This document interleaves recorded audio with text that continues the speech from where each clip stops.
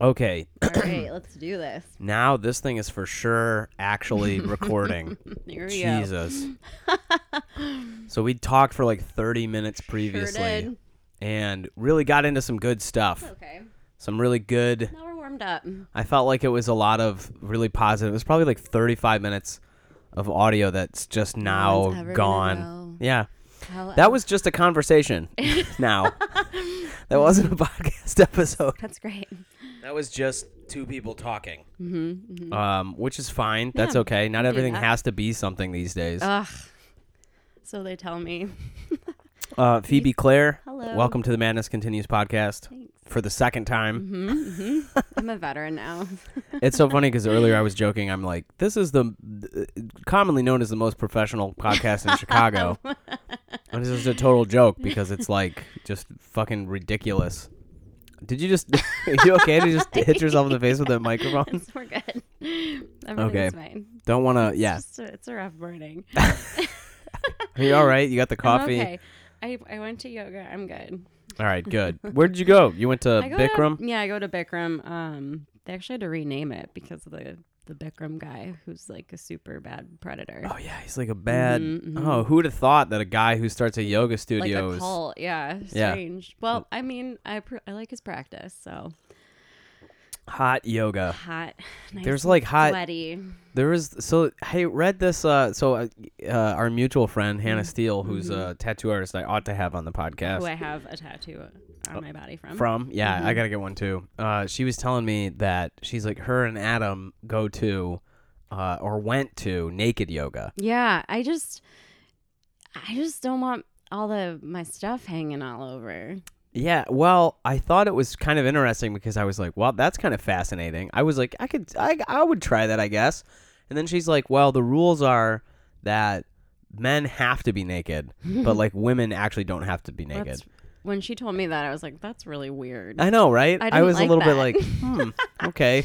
Like, if you're not comfortable being in a room, I don't know, just don't go. Yeah, it feels or like just go to like an all gender that you want to be around, right? Yoga, naked yoga. Yeah, I like I kind of felt like this is a little okay. Yeah. Like, yeah, something about that felt kind of strange. Like if Mhm. you like, isn't that the point? Is that you're supposed to be Like everyone- comfortable yeah. doing that? I don't know. Whatever. I guess anyway, naked yoga. I would do it. I'll talk about it on the pod if and when I do it. Gloria was like, "Oh, I would totally do that," and I'm like, "Yeah, you would. Yeah. You would totally. She would totally do it." Mm-hmm. So the just to go back to the beginning of the first podcast now, the reason that I wanted to have you on the pod was that you just had your first exhibition gallery opening, which we talked through your art totally already. Yep. That's okay. We can go back into it. Weird, man. It's so bizarre. No worries. But like it's like a road show or something. Like you see these, authors go to like different yeah. audiences and have to talk about their book Right. over and over again. Yeah, this is just good practice for when I write my book, and then I'll have to do that. Did you ever hear about? There was the story about in Stalin's Soviet Union.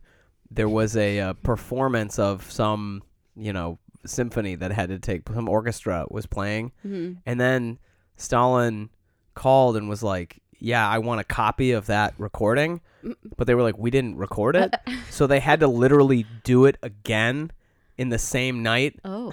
And then to record it to bring him the With record. as much emotion and Yeah, exactly. And I just can't. Those poor people. Well, that's what I mean. Isn't that what performing is? Though you're doing, if you're doing the same material over and over, but you have to still give the performance at the same level of emotion. Yeah, it's weird. You know? And as a comedian, it's very bizarre because people expect this feeling of authenticity from you. Right. Because like most comedians expect, most audiences, a lot of audiences think that this is all, you're just doing this Right. on stage. You didn't think about this beforehand. Like people will come Are up you to you. serious? People really believe that? Totally. People will come up to me and be like, well, do you like think about what you do before you get up on stage? I'm like, yeah, I do. God. Oh, you don't just get up there and like Jeff Arcuri is a comedian who was on the podcast recently, and we were talking about hecklers because people who heckle, the two most common reasons that you get is that they think that they're helping. What? They think that they're like, yeah, like I'm just like contributing to the show. And you're like, no, that's not how this works. You're supposed to laugh or clap. You sit down and shut the fuck up until you hear everyone else laughing, and then you go, oh, ha, ha, ha. And you'll know when you're supposed to laugh. There's a cue. And those are the only roles that you play here. Your other role is to pay and tip your waitress. Right. That's it. Yep. Server. Yeah, sorry. Waiters and waitresses is what they tell you to say on stage a lot, which is weird because you should say server or sometimes they say wait staff. They tell you to if you go to clubs, they'll tell you what to say. Oh. They'll be like, yeah, make sure you refer to everyone as wait staff. Okay. Or like waiters and waitresses. You're like, I can't say the word server. Yeah. Like that's like being that's server like demeaning. Maybe? That's like I had to do. I don't know what it is, but if I had to do a show on a plane, that's like them saying say stewards and stewardesses. You're like, no, shouldn't I say flight attendants? Like, no, that's I don't know. Anyway, so. This is so come off the rails now. So the original point of having it's still recording though. Yep. The original point of having you on this podcast though was to talk about your exhibition opening, and the conceit of this was that, like we had talked about previously now, and in the conversations that no one will hear in this audience, that I'm totally fascinated with the idea of commodifying or productifying or consumerifying, whatever, however you want to put it, some part of something that people do naturally, whether that's like sex or humor or art or something like that. And you kind of just for the first time had to go through that. One of the things I was going to say, I was going to say in the last podcast, so this is fresh and new. Thank God. Is that it was is that it was fascinating to go to look at your sort of gallery, and we'll talk about it in a second again, but all of your art, because in retrospect, I think is when, you're after producing all of this, you can see the theme, or after producing it, you go, oh, that's what I was doing. Well, I have so much work to choose from. It's like 4 years of work. I have hundreds of pieces at this point. Yeah. I was very intentional with what I put in the show. Yeah. What I would have or could have documented, I guess, was just that process of going through and making decisions on what to include or what not to include. I went through like several rounds of, okay, this pile, these are the for sure's. It's like cleaning out your closet, I guess, like what to donate, what to keep. And it was emotional. That was an emotional process because there are a lot of pieces I would have loved to have shown because I think not necessarily that they were better, but that they told a different story. So I had to make a decision on, what was the show about, and then what was, like you were saying before, the line, like the through line through all the pieces, and what was my artist statement, what was I trying to say, and that was that whole thing was, I think, the most interesting process, and just then having it all up is again another part of the process. It's just been like learning and experiencing new things and having people give you feedback, and something that was previously previously intimate just to you. Well, not really. I mean, kind of. I was posting works in progress on Instagram. I don't have a portfolio. Like, I'm not a commercial artist. This is just what I do in my spare time and as a way to process life and work through my shit in a healthy way instead of using other things. And so it was going from instead of using race cars and I no substances and human beings. Yeah. No, really, substances and human beings, and not in healthy ways in order to cope with life. And you see that in the show. The first half of the show is work of mine before I came into sobriety recovery, and then the other half of the show are pieces that I made after that, and you can really see the difference in what I did. And did we talk about this already, that I do nude women mostly? Not on this version of the podcast. So this is it. So we've been friends for a while, I should say, as a background for the listener of this podcast, is that like Phoebe Claire and I have been friends for a few years, and you have always been a very unique person and very interesting, and I feel like the fact that you had this exhibition was totally not surprising in the sense that I just was like, yeah, of course you would. Right. And And like it was super popular. It's for people in Chicago. It's at Jimmy Bean's Coffee in the gallery on the second floor, on Fullerton and Western. I remembered this time. Good job.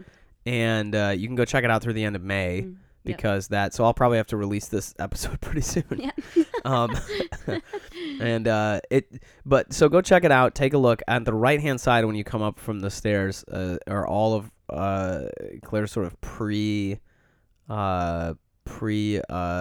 sobriety works. And then a little bit on the left-hand side when you walk in, there's like one wall of kind of darker pieces. And then all to the right towards the back, those are all the, I guess, post-sobriety. So was Girls the name of the whole show?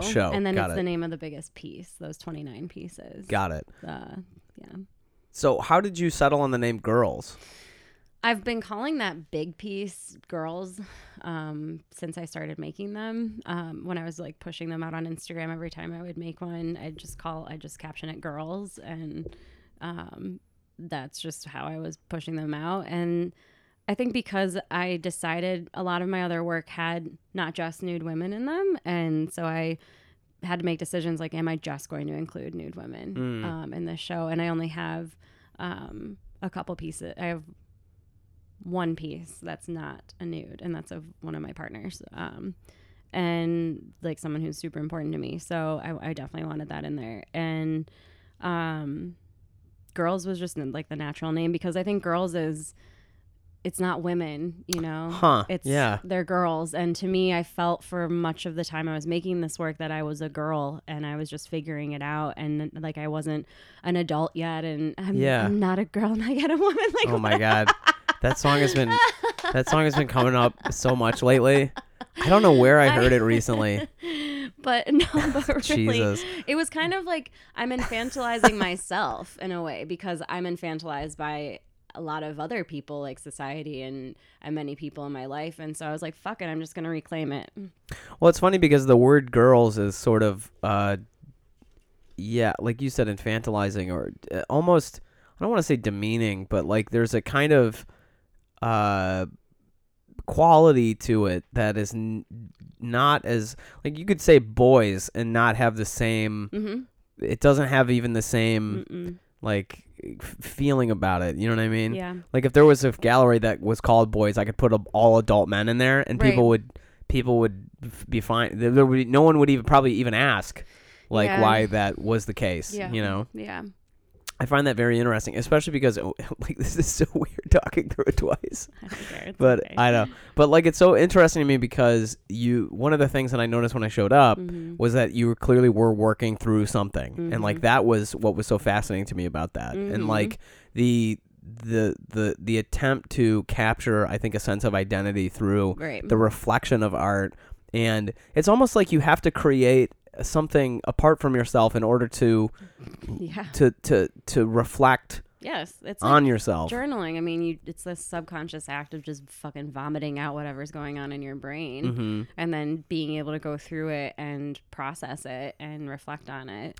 Well, you're predominantly a writer, and when we were talking previously, it was like you turned towards making graphic art, sort of visual art, visual art through sort of the therapeutic process, I think. I wasn't in therapy when I started, and I had always been in therapy in my life. And for whatever reason, I was going through a couple of years, like really dark years, where I just decided that I didn't want to take care of myself. Yep. And at one point, I don't know what happened, but I decided I wanted to actually start making art, mostly because I didn't know what else to do with myself and all the fucking things going on in my head. And I was using alcohol and other people so much, I was just going crazy, frankly. Yeah. And something just pushed me towards visual art. And it has stayed with me for the last 4 or 5 years as I've, gone through the ending of my drinking and then the beginning of recovery. And now I actually didn't make anything for a couple months during, I would say, for like the first 3 months of sobriety. I didn't go in my studio because it had too many like dark fucking vibes in there. I mean, that was what I did. At the end of my drinking, I would go in my studio and I would drink a bottle of wine and then start on the whiskey and just like descend into fucking madness. Wow. And I would wake up the next morning and have to go to work, and I would get up and go to work hungover as fuck, get through my work day, and then come back and do it all again. That's nuts. It was fucking crazy. And I would wake up and see all this art that I had made, and I couldn't remember like the process, and I couldn't remember making them. And gradually my shit got darker and darker. And it was very hard for me to go through all my work for the show because of that. Because it's just like bringing up all of these other emotions. Oh my God. I like, you can scroll through my Instagram and just see it too. But it's, I'm glad to have gone through all of that, and now to be making art and coming from a very different place with it. And I think I really like my art now, because I really like myself now, whereas before I didn't. And I used to really not like my art. But I've worked, done a lot of work on self-esteem and like building self-confidence and finding ways to like myself so that I don't have to destroy myself. Well, it's where do you, when you sit down to do, so how is so the process clearly has changed, but Yeah. I'm curious, what is your process now for creating? Well, usually, honestly, it's in the morning. I will get up and I'll have a cup of coffee and I'll put on music that makes me feel really good, and then I'll go into my studio and I'll see my blank page, and I will sometimes have a reference photo of like a model from Instagram or a ballerina or another artist's piece of art where I'm just like intrigued by the lines and the form of the body. And then I'll just kind of hold it up next to my page and I'll just sketch it out with charcoal or pencil and then just work and then put it down and then really work into it. Got it. But sometimes I just create shit from my own brain. That's really hard to do, but I score like really, really off the charts in abstract stuff. So it's when I feel most confident in my art, when I can just like get into a blank page and just start creating shit from my own brain, especially humans. Proportions are really hard to do if you're not like, I didn't go to art school. I don't know all I've learned to do, I've just done on my own, frankly. Yeah. And I haven't taken any like online art classes because I just don't have the fucking time right now. So I'm just kind of just digging in and learning by just listening to my gut, I guess. Well, I think that I think that there's something to that, and there's a lot that can come from that, because it's funny because you didn't sit down. Yeah. You didn't sit down a few years ago going like, I'm gonna have I want to have this art career no. and I have this exhibition, yeah. and I want to and I think that too often many people do. It's like getting the cart before the horse, sure. And it definitely. I think we live in a culture in which that kind of idea is really like, if anybody does anything, it's because they want to be famous. Right. Or like, yeah, I'm gonna start doing these things because I want to be Instagram famous, yeah. rather than like, I'm just gonna do something that I want to do, yeah. and we'll see where it takes me. Yeah, or I think people can smell bullshit on that though, like the authenticity behind it. I think what I've seen people respond to my work because it is so authentic and raw, and I'm not making it for anyone else. None of this stuff is commissioned. It's just for me. Yeah. Well, let's talk about Girls, the 29 images, sure, yeah. because we did not talk about this on the unrecorded previous episode, but the images themselves are really fascinating because they have no faces, no hands or feet. No hands or feet. Yeah. And most of them. That was a conscious decision. It was very deliberate, mostly because at the time I felt very like I was on show, like I was. I didn't know, I wasn't very secure in my identity as a woman, and especially as a queer woman and a fairly invisible one, I feel fairly invisible most of the time in my queer identity, just because I can pass very well. And that's so you don't feel engaged with as a queer woman particularly because you that part of how you feel and identify goes mostly unnoticed. Yes. Got it. Okay. Yeah, well, and I have my two primary partners are hetero men. And so, especially in the poly community, it's just strange. Unless I feel like in order to I'm not queer enough, or I'm not, I feel that way a lot. But I'm working through that currently. That's like something I'm working on. This is fascinating. And we don't have to talk about this if you don't want to, but what does queer enough mean? I don't know. It's just some fucking complex in my head where, because I'm super femme, and I'm learning to embrace that, especially I have a womb. I'm a very feminine woman, and I have 2 male, like cis het male partners, but I'm still queer, and I'm still queer. And I'm trying to believe it when I say that I'm still queer, and like I am queer, and that's valid. Mm-hmm. Even though right now I don't have a primary partner who is not a cis het male. Cis het, bruh. Do you feel like there's almost a people could talk about imposter syndrome in the sense that for like jobs and things like this, but do you feel like there's almost an imposter syndrome or some phantom of something like that in that identity? Kind of, because I'm not actively like fucking women or people who don't identify as male, I feel that when I'm actively like sleeping with or dating like non-cis men, I feel like I am part of the community. Got it. It's when I'm not actively doing that I'm like, oh my God, do I like need to add someone to my like my list of people that I date, because just in order to validate my, like, that's a bad, like, I'm just like, yeah, but that's an interesting question. I know this is way off topic from talking about girls, but it all contributes, because at the time I was dating women and people who don't identify as male, and I was much more visible in the poly community, or just the alternative communities that I'm part of, not as just someone who dates men, and now I'm not. So it was very interesting when I was looking at these 29 photos, and again, you guys have to go to Jimmy Beans and check it out, but there was something there where I was like, there's an almost like it, like the female identity that was depicted as the subject in those is almost loose, in the sense that, I don't want to say loose, but like inarticulate in a way that's almost on purpose, where you're like, I'm trying to, where I can imagine you as the artist being like, I'm trying to figure out this part of myself, and I'm doing all of these clearly women, but they're purposefully sort of in soft focus, where it's like you can see them by their bodies and positions that like this is they're feminine, right? But there's almost they don't have any faces, so you don't know who they are, right? And they have no hands or feet, with the exception of I think one. Yeah, there's like one that's like covering her face with her hand. Yeah.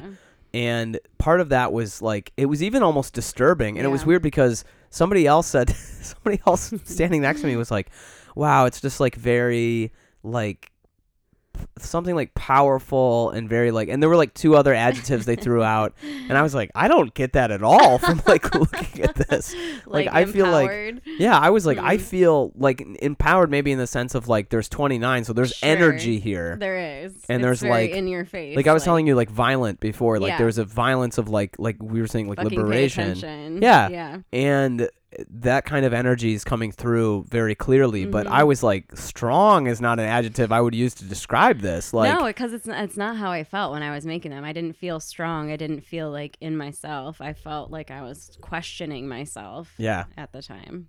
I'm just checking to make sure this goddamn thing is still going. But like it felt very fascinating because I'm wondering what you learned after going through. And are there more than those images that you decided not to put up? There's, of the girls, there are supposed to be 30, but there's one that my partners and I were calling Butthole Guy. I'll send you the picture.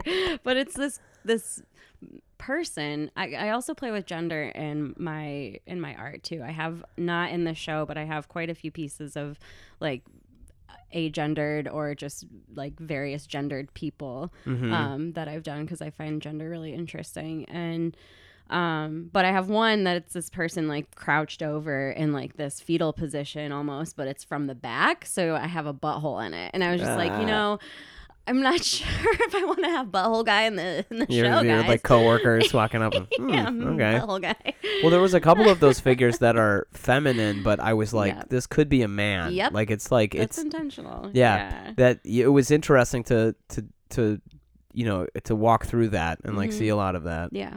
And that's why I spent so much time looking at that particular You did, piece. yeah, I noticed that. What were some of when people were giving you feedback or when they were telling you about the work? How was it? Because this is the first one of these that you've done publicly. Yeah, it is. What was that experience like? It was just super surreal, the whole thing. My parents were there and they bought a piece, which was great. What did they buy? They bought the girl who had the red like slash over her mouth. Oh, Invisible yeah. Monster. That was a good piece. Yeah, I like that piece a lot. So they bought that. She's not nude; it's just her head. Like your conservative parents. My conservative parents reading my artist statement where I'm talking about liberation through owning my queer like poly identities. It'd be really funny if you had awesome. brought Butthole Guy and then they bought that one. I know. They're just like, this is the only one I want. Yeah, they're just like, we love Butthole Guy. No, that would blow my mind. This is going up on the mantle. Yeah, right. I feel energy pretty easily, and because I am a bit of an empath, and so I felt so many different energies throughout the night. I felt some confusion, a lot of curiosity. Yeah. Some people were saying they're just kind of eerie and a little creepy, but sexy and like creepy sexy. They were, yeah. I mean, they were. Yeah. They were. That's why I was saying it was almost, some of it was kind of disturbing. Yeah. And I got a couple people who said that to me. I was like, yeah, I mean, that's at the time I was creepy and a little sexy. Like, that's just who I was. Well, I think that investigating your sense of self and identity, especially, it's dark. I mean, it's dark in there, man. Sexuality is the most powerful force, and we don't talk about nature. it. We don't talk about it. We don't explore it. Right.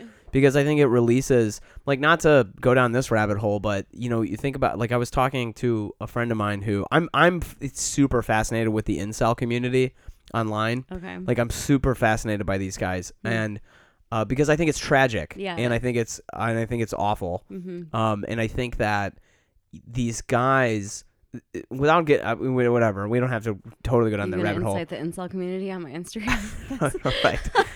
just gonna not. I mean, like, the problem with it is, like, I feel two ways about it, because I think, like, there's a part of me that goes like, we could really fall down into a hole here, but just suffice to say that I think that these are people who clearly need help. Yeah. And the sad thing about it is that they have painted themselves into a corner in many ways where the type of help that they need, they're not allowing themselves to receive. Yeah. And I think that some of that is cultural, and I think some of that is social, in the sense that there are social forces that have led to this place in the last 5 to 10 years that are not cultural. And maybe that could get teased out if we went into it. But anyway, where I'm going with this is like, where was I going with this? The incel community. What was I talking about? Horror. Sexuality and power. And the most powerful force is that I think that, it's the one thing that everybody is supposed to do. Yeah. And it's very weird when you're not, we grew up in the Midwest, and there's not a lot of encouragement to go exploring. Well, no, and we don't talk about it space. either. My sister and I were talking about this, about how, it's something that you just don't talk about, and it's at the forefront of everybody's mind, their sexuality. Nobody talks about it. And it's just not, and I'm so over that. I'm so over hiding, like, my sexuality from the adults in my life. I'm almost 30 years old. Like, I'm not going to pretend like I don't fuck anymore. Yeah. It's so weird. Like, I just remember when I was a kid, my mother, I remember trying to tell me about sex, and I was like probably 11. Yep. And she was like, and the conversation was so awful. I just, for the one time in my life, I was like, I want to melt into the floor. Well, you like, just have to remember where they came from and what they were taught. And I think that's how I have empathy for the older people in my life who don't have the vocabulary and don't have the confidence to be able to say on a podcast, like, this is how I fuck and how I love, and there's nothing wrong with it. Yeah. I think that, so that's a huge point. I think vocabulary is a big part, because I think that part of what it feels like you were working out in this in the work, at least in the specific work that you decided to show in this exhibition, was developing a kind of maybe visual emotional vocabulary for understanding your identity. Yeah, absolutely. And working through it in that way. Sure. That there aren't words for those things. That's why I thought this was so fascinating, because you're a writer, but you're deciding to take a lot of time to create visually. Yeah. And so what, and maybe I don't want to place this in there if it's not there, but I'm curious, what can words not do that visual images could do for you? I mean, color, color and lines. I think it's hard to describe how those two things, when combined, are just the stroke of a charcoal line, how that can make you feel. And I like to play with that because I like to play with energy, and I know I can write to evoke emotion. And I think what's been really challenging is to draw things and to paint things that evoke emotion from people and evoke the emotion that I'm currently feeling. Or at least, I mean, I know people take from art and writing what they identify with or what's going on in their lives. So as soon as, for me, it's in like the act of creating is so sacred, and it's just like when I'm in flow and when I feel the most connected to like my spirituality and all that kind of stuff. And I feel the most authentic when I'm creating stuff and like tied to energy in the universe and all that. Like I'm pretty woo so these days. And I always have been, but I didn't have the vocabulary for it. Now I do. So I don't remember what your original question was. Well, I just was wondering what visual art offered that words didn't. That feeling, energy, emotions. So exploring, I think that makes sense. I mean, exploring feeling and energy is that you can try to describe. I mean, I would just, in my head, I don't know how you would even begin to try to do the work, the 29, in words. No, you can't. That's like, they're different mediums for a reason.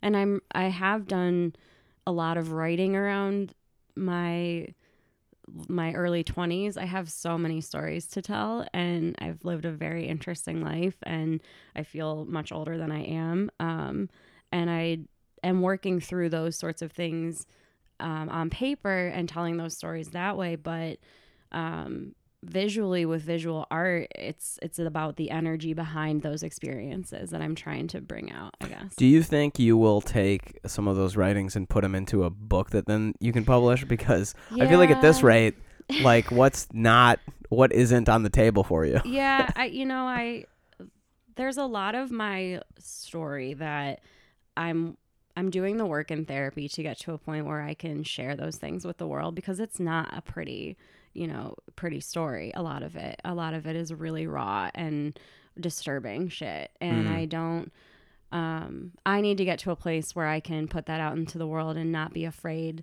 of mostly, my family and hurting them, and because I care about them, and I don't, at the same time, like, my story is my story, and I'm not the only person who has experienced the things I've gone through, and come out the other side. And I'm thriving now.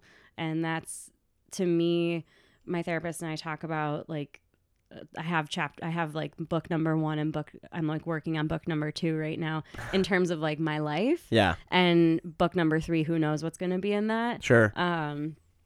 So I don't know. I have, like sci-fi. I think the third one's a sci-fi. Fucking, yeah, right. That's what my partner's working on. It's going to be great. He's brilliant.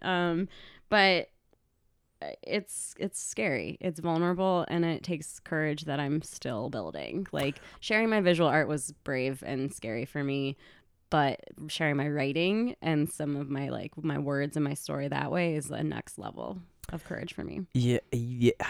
I have so many sketches and so many bits that I've had over the years. I've never had a exhibition. I think if somebody asked me, I might, but even then, I don't know if I would. And I'm somebody who gets on stage and tells jokes and shit. Yeah. And risks bombing in front of like a bunch of people. Well, I couldn't do that. But it's weird because I feel like there's a difference in terms of like intimacy or something where it's like, when I get up and do comedy, I'm trying to make you laugh. Here's what I think is funny. Right. And if people don't laugh at it, sometimes I'm actually famous in Chicago for being like, well, fuck you, like to the audience.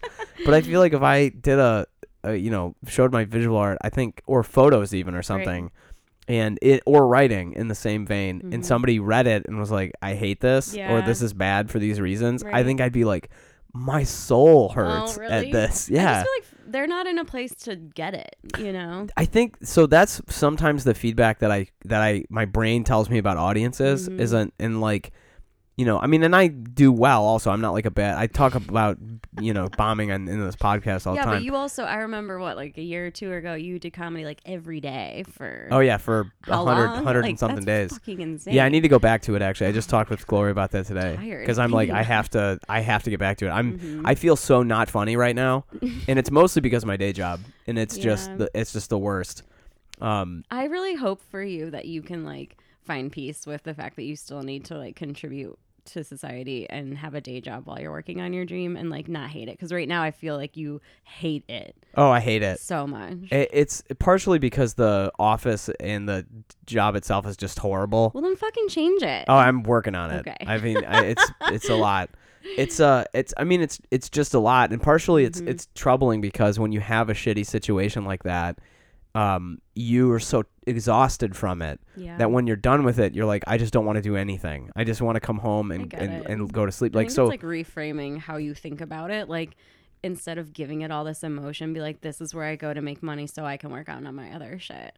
Yeah, and I it's so weird because I think that there is a limit to which I think you can, or at least I can, compartmentalize. Yeah, I know. It's hard. So especially when you spend so much time there. Well, and time is like... Yeah, like 9 hours a day. Yeah. Sometimes 10 hours a day. Because you're like, if I don't get this done, like, they could fire me, and I'm not ready to do that yet. Like, although I have had times recently where I'm like, fucking fire me, I don't give a shit. Like, I'm ready to be done with this. I mean, like, I'm not gonna even say the name of the company, but like, people from work will probably listen to this. But like, the actual, like, I mean, Glassdoor has like given us terrible reviews online. Like, we have all these bad reviews from like the office is like, so it's really kind of a toxic environment. Yeah. And to the point where like now my boss who lives in London is aware. He's like, I feel it over here, how like bad that it is coming from over there. And I'm like, yeah, it's rough, man. There's a lot of reasons for that, but it's just hard because you carry that stuff around with you.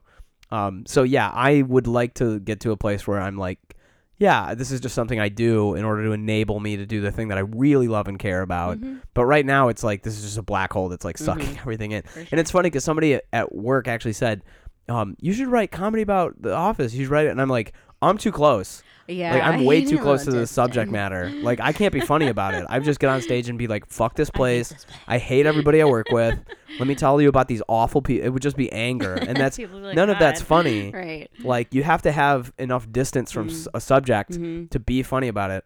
It's actually interesting because I think that's maybe slightly different than, or could be, than doing the sort of the visual art that you've done. Yeah. Where like these things are intimate and they're so close to you. It's almost like you're portraying them. Because I think my creative process is very quick because I don't have time to do like a fucking like long ass oil painting that takes me months to work on and whatever. Like, and if that makes my stuff not fine art, I don't really give a shit because that's my process. And I don't think there's any like, I don't know if it's like the art morality or however you want to describe it, but I think that the fact that my stuff is produced quite quickly, but that's because I'm very in my feelings when I'm making it, and I'm like Drake. I'm so in my feelings like Drake. I listen. Listen. I love Drake. He can get it. Of course you are. Of course you are. You're a woman. I know. That's fine. I can't stand him. I don't. I'm just such a hater. It's okay. I don't. Yeah, pretty much. I hate him because there's something about me where if everybody loves something, I have to not like it. It's bad. It's funny. Yeah, I think my writing gets better the more distance I have from whatever I'm writing about, for sure. But with my visual art, the closer I can be to like the source of that energy, the better it is. For sure. I look at the stuff where I'm like in it and I'm making it, and then I go back and I'm like, fuck, like that's pretty good. Like, really. because I was really there and feeling the feels. Well, that's what you were saying, the oil paintings, but the triptych, that defense that you were talking about before, this is, it's a beautiful painting. That's oil, isn't it? It is an oil painting. Yeah. Yeah. But that was the only oil painting in the... There's two. And I have, I do...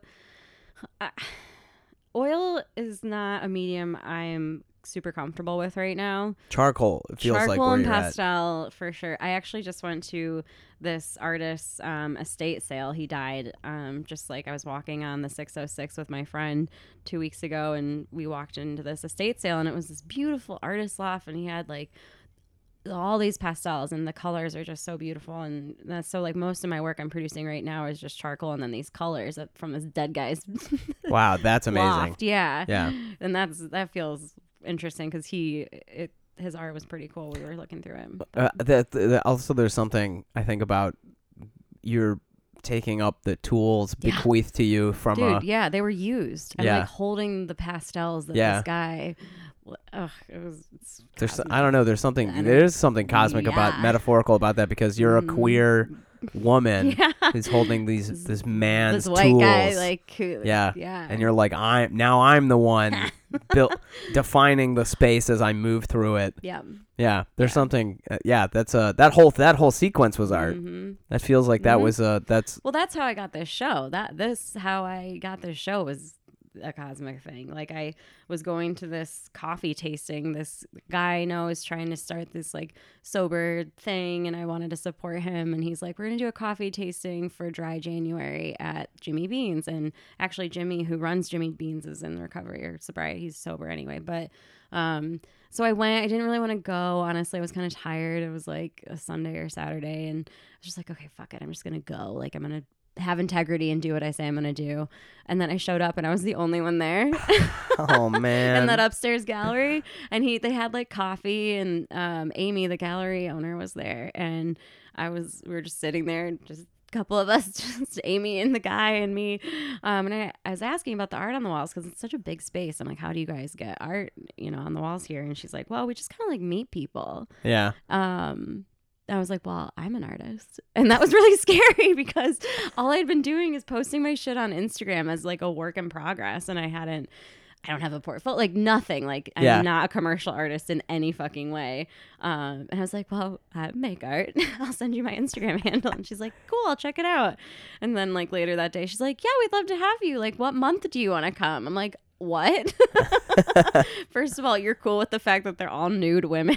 And then just from there, rest is history, I guess. That's so cool. Yeah, it was so weird. I just to return to this, what were some of your parents' feedback as they're seeing? They bought one. They did. They were like, they were mostly, I think, impressed by how many people were there, even if they didn't fully you're understand popular. It. Okay. People really like you. Thank you. That's nice of you to say.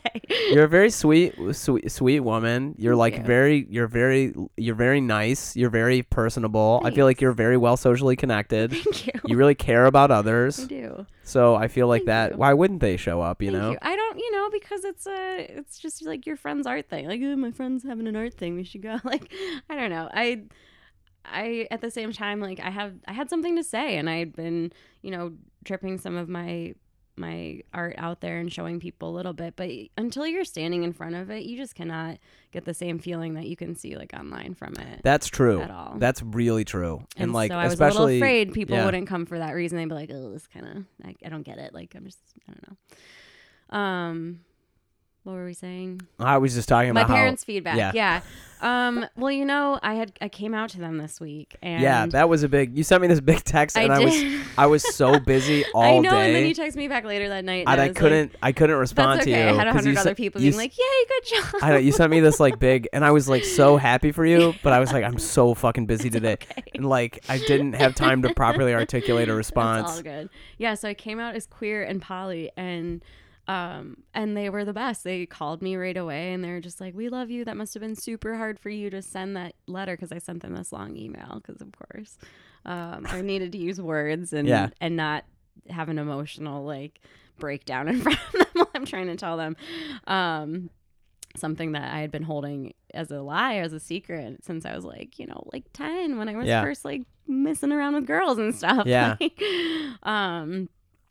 And they were supportive. I think my dad is sober himself, and my grandfather's sober, and they've all just been really proud of me in terms of like healing myself and really finding my own way with sobriety, because I'm not in AA. I don't like really do a recovery program. I've just done like a holistic, like I take really good care of my body, and I have like really radical self-care, like eat really healthy. Like I have serious boundaries now. I'm like unapologetic about taking care of myself, and but I don't feel that I'm powerless. Like that's what I'm not a big fan of with AA, because what made me fucking succumb to addiction, and the other thing about addiction is like you're ingesting an addictive substance long enough, like your brain will change and you'll just crave it. It's like, that's just how it works. It's not a moral failing. Like I wanted to stop 100 times and I just fucking couldn't, because I was literally addicted to it. So I had to remove it. Your brain's like, come on, where's this shit at? Yeah, like give it to me. I need more of it, please. And I had this is like another long, this could go on forever, but I had a recovery chip that my grandpa gave me for my first year of sobriety that he got from his sponsor. And even though I'm not in an AA, it still means a lot, because his sponsor just died, and like it was just like a really cool thing.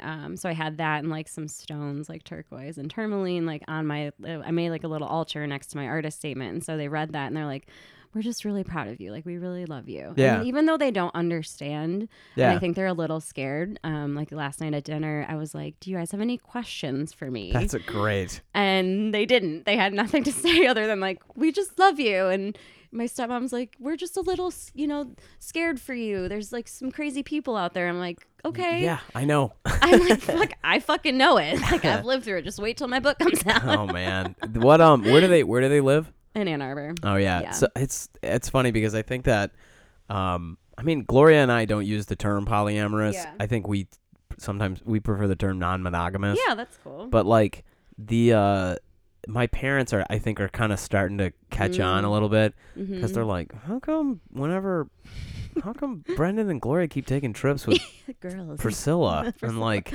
how come they keep showing up to stuff with Jackie? Like, this is kind of, what is going on here? This just like a good friend.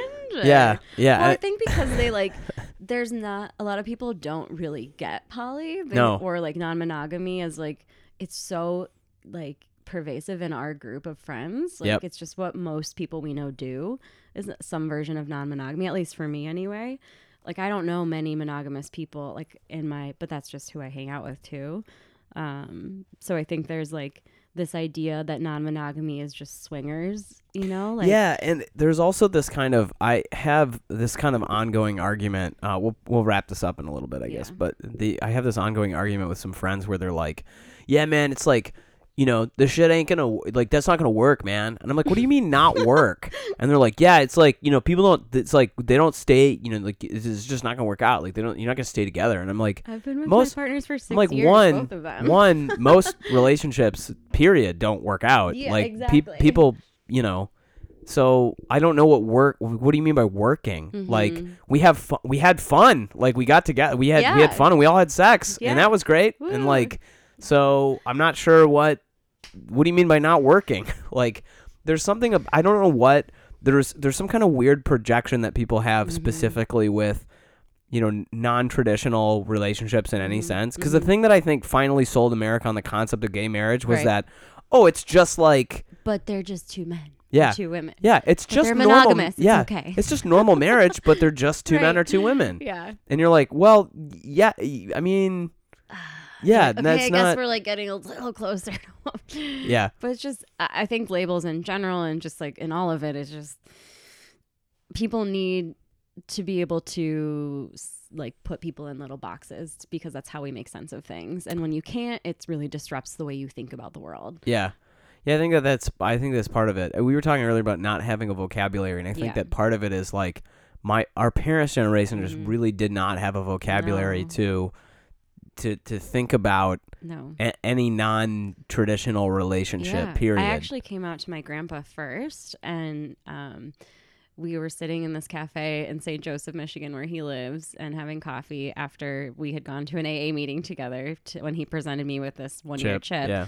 And I said, I like just decided on my way over I was going to do it as like a teaser to coming out to my parents. And I was like, so I have to tell you something. And I like told him, I'm like, I'm queer and that means this to me. And I'm poly and that means this. And so he's like, okay. And he's like, I love you. Everything's okay. Yeah. Like, yeah. He's like, I can tell you're just unburdening yourself. And like, they really just want me to be happy, which is awesome. And then I asked him, because I've been doing a lot of writing about my grandpa, because he's had a very interesting life. I was like, would you have considered polyamory if that had been an option to you? Because he cheated on like everyone. He had like 6 different marriages. Wow. Like he married my granny twice. Like he's, really into the ladies Yeah. and like a womanizer. But I was like, I wonder if he had a healthier, like, or different option, like poly or non-monogamy, if like his life would have been different. Oh yeah. What did he say? He was just like, I wish I had moved out of this small town. Oh, and I man. think things would have been a lot different for Oof. me. Yeah. I was like, oh, okay, fuck. Like, yeah.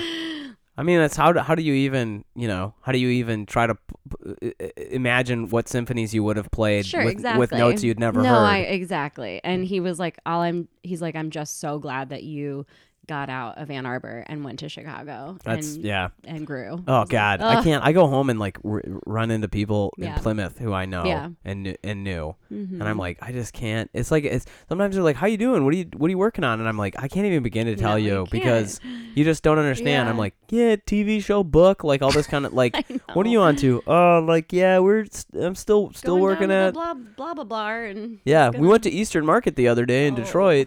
And you're like, that's cool, man. Like that is It cool. is cool. Yeah. It is cool. For sure. Just different strokes for different yeah. folks. I don't think everyone can live like this life. It takes, everyone lives lives differently. And just It because is they're not- exhausting, I Yeah. think. Like, it does feel a lot like, man, there's just so much. Like, I was talking to Gloria, and I'm like, there's an expiration date for us living in Chicago, Yeah. I think, because it's like, this is just, we're on a treadmill, and, like, it's a lot, you know what I mean? Like, you got to take time off. Like, people take vacations here away from their lives, like, completely, and then come back. And I don't think there's anything wrong with that, but there's a part of me that's like, I just don't know how, at some point, I'm like, this has to, like, I putting a lot in. I probably will speak differently when I have a different job, actually. Yeah, I think that's probably a lot of what's going on. Yeah.